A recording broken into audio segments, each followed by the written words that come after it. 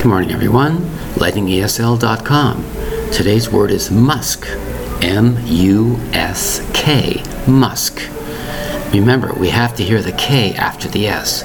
Musk. Gotta hear that special type of sound. Musk. The word musk relates to a certain type of fragrance, something we can smell. It's very, very distinctive type of thing. For example, an animal is going by and you walk in the forest, you smell a distinctive smell from an animal.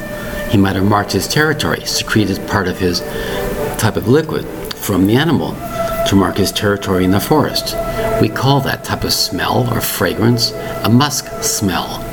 Sometimes manufacturers today will actually make a certain product a certain musk smell.